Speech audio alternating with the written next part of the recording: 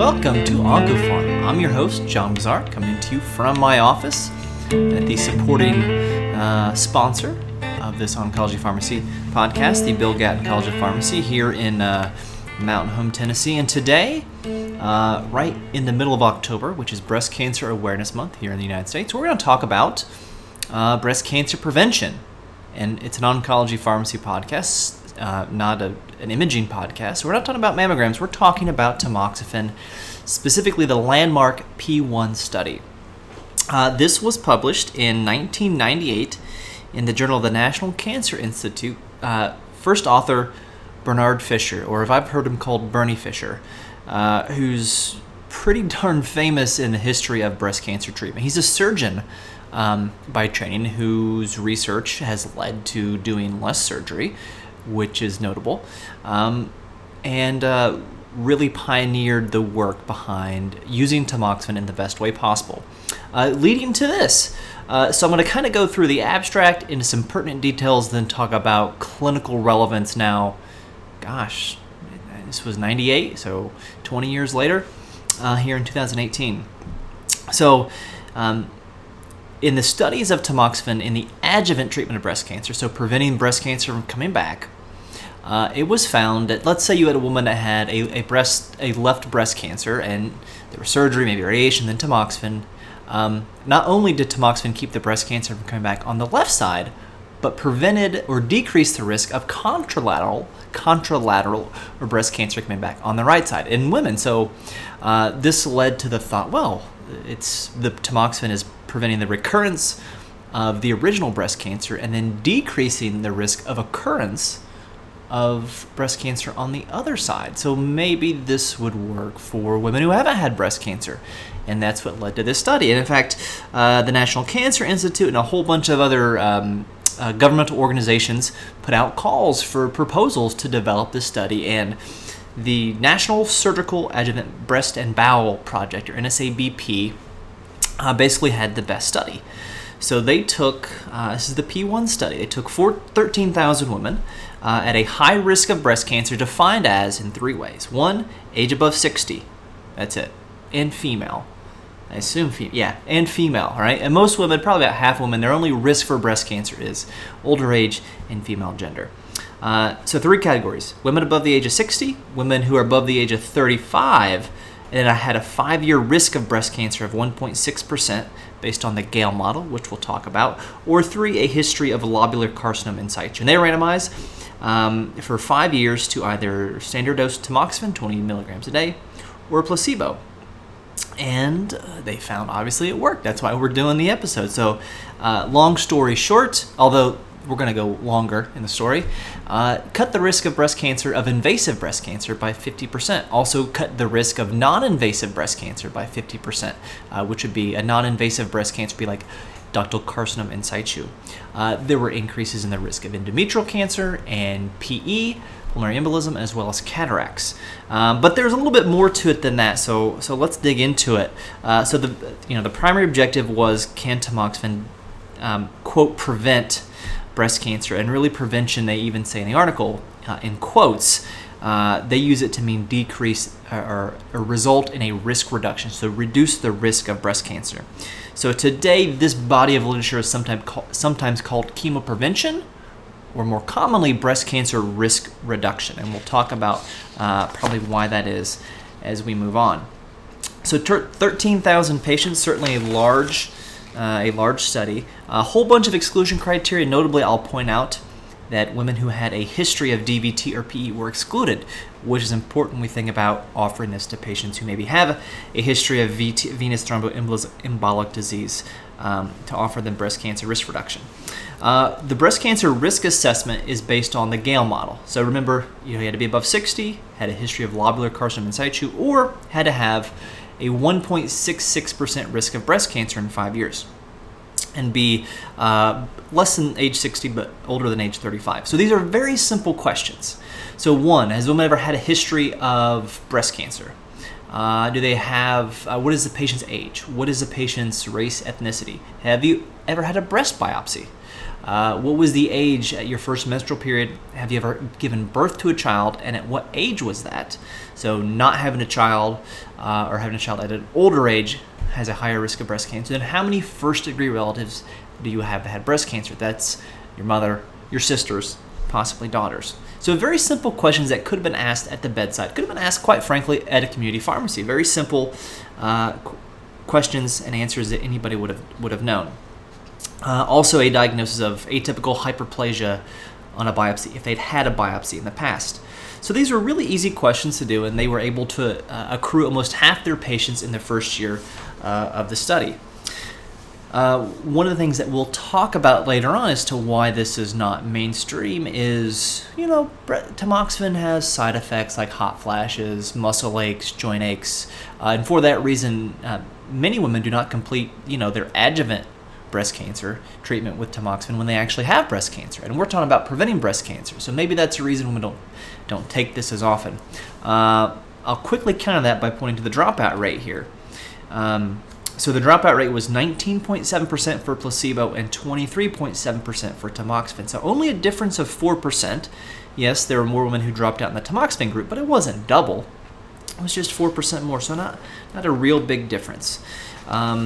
These were mostly women, mostly in their 40s and 50s. There were some, like about 30% were over the age of 60, but about 66% between the age of 40 and 60. So not old women by any means. These were mostly middle-aged women. So the risk of invasive breast cancer was actually decreased by 49% relative risk, and in non-invasive breast cancer by exactly 50%. Now the numbers are pretty small. So we got 13,300 patients. So you have 6,500 and 6,800 or so in both groups. So the number of invasive breast cancer events, we're talking about 2.6% in placebo versus 1.3% in tamoxifen. So that's invasive breast cancer, lobular carcinoma. It's invasive breast cancer. So 2.6% versus 1.3%. So there's your 50% decrease. Now that's an absolute risk benefit of 1.3%. So a small benefit, yes, kind of on par with some other anticoagulant studies. So a 1.3% annual or absolute risk benefit. So a small benefit. So 1.3% absolute risk, but 50% relative risk. So anyway, cuts the risk of breast cancer, invasive breast cancer, by 50%. Now, in women who had a Gale score of 5 or more, so a 5% or higher risk of breast cancer, the risk was, or the benefit was quite a bit greater, as opposed to the placebo group having twice as much breast cancer as tamoxifen. They actually had 3 times as many invasive breast cancer events compared to tamoxifen. So there did seem to be a risk-associated benefit. So the greater the risk of breast cancer, the more tamoxifen was beneficial. Now, what type of breast cancer did this prevent? Only hormone receptor positive. There was no difference in the rates of ER, estrogen receptor negative breast cancer. Makes sense, tamoxifen being an estrogen receptor antagonist. Now, as far as toxicity, we probably know that that tamoxifen, as a selective estrogen receptor modulator, or SERM, blocks the effects of estrogen in the breast, but actually acts just like estrogen in many other tissues, such as the bone and the blood and the endometrium. And estrogen in the endometrium causes endometrial growth. So there was an increased risk of endometrial cancer. Now, statistically, this risk was limited just to those over the age of 50. All of the endometrial cancers that were found were stage 1, and no one died from endometrial cancer. And we look further at the numbers. There were 0.2% of all patients in the placebo group who had endometrial cancer. 0.2% in placebo compared to 0.5% with tamoxifen. So an absolute risk increase of 0.3%. Remember, the absolute benefit of preventing invasive breast cancer was 1.3%. So this was a smaller difference. So still, if you weigh the benefit of preventing breast cancer and the risk, a higher risk of endometrial cancer, still the benefits outweigh the risk for tamoxifen here. They also looked at the risk of ischemic heart disease. This was back in the era of the Women's Health Study, when everyone thought estrogen was great for women. No difference in ischemic heart disease events. The placebo says, or not the placebo, the abstract states that there was a decreased number of fractures, and numerically that is correct, but that was not a statistically significant difference, despite the estrogenic effects of tamoxifen in the bone. There were more thromboembolic events in the tamoxifen group, although that was only statistically significant for women over the age of 50 with regards to pulmonary embolism. There was no statistically significant difference in women under the age of 50 or for DVT or TIAs or stroke, although trends in all directions favoring placebo, which makes sense given what we know about tamoxifen estrogenic effect in the blood. The other increased risk we saw was a higher risk of cataracts in the tamoxifen group, which is not something we often think of with tamoxifen. And I'm just going to point out instead of doing the absolute rates like I did for the other side effects, I'm talking about rate per 100,000 women. So the rate of cataracts per 100,000 women with placebo was 21.72 compared to 24.82 with tamoxifen. So only a slight risk, higher risk of cataracts in women taking tamoxifen. That's a 1.14 risk ratio, so about 14% higher risk of cataracts. Maybe not as scary as endometrial cancer, although potentially equally impactful on quality of life. And as you might expect from a toxicity standpoint, there was greater incidence of hot flashes in the tamoxifen group compared to placebo. So, at the end of the day, what we see here is that you would decrease the risk of developing invasive breast cancer by 50% by taking tamoxifen. That's an absolute benefit of 1.3% compared to placebo. There's an absolute risk of 0.3% with regards to endometrial cancer, and that's really only in those age 50 and above. An absolute risk of PE, again only in age 50 and above, of 0.16%. So the benefit outweighs the risk, and the benefit was already small to begin with. So perhaps that's the answer to the question: why is chemoprevention with tamoxifen or raloxifene, which was subsequently approved for the same indication for reducing the risk of breast cancer? Raloxifene also has an indication for osteoporosis. Why is this not done more? And I've alluded to this, that it's not common. So I want to ask a quick question here. How common is chemoprevention? So let's say you took all the women in your country who have who are under the age between 35 and up and have a 1.66% risk of breast cancer. How many of them do you think take tamoxifen or raloxifene to reduce their risk of breast cancer? Let's say A is 0.1%, B is 1%, C is 10%, and 3 is 50%. What do you think it is? Well, it's somewhere between 0.1 and 1%. Everyone pretty much agrees the numbers are less than 1%. I've seen estimates of 0.25%, so somewhere between 0.25 to 0.5%. So why is it so low?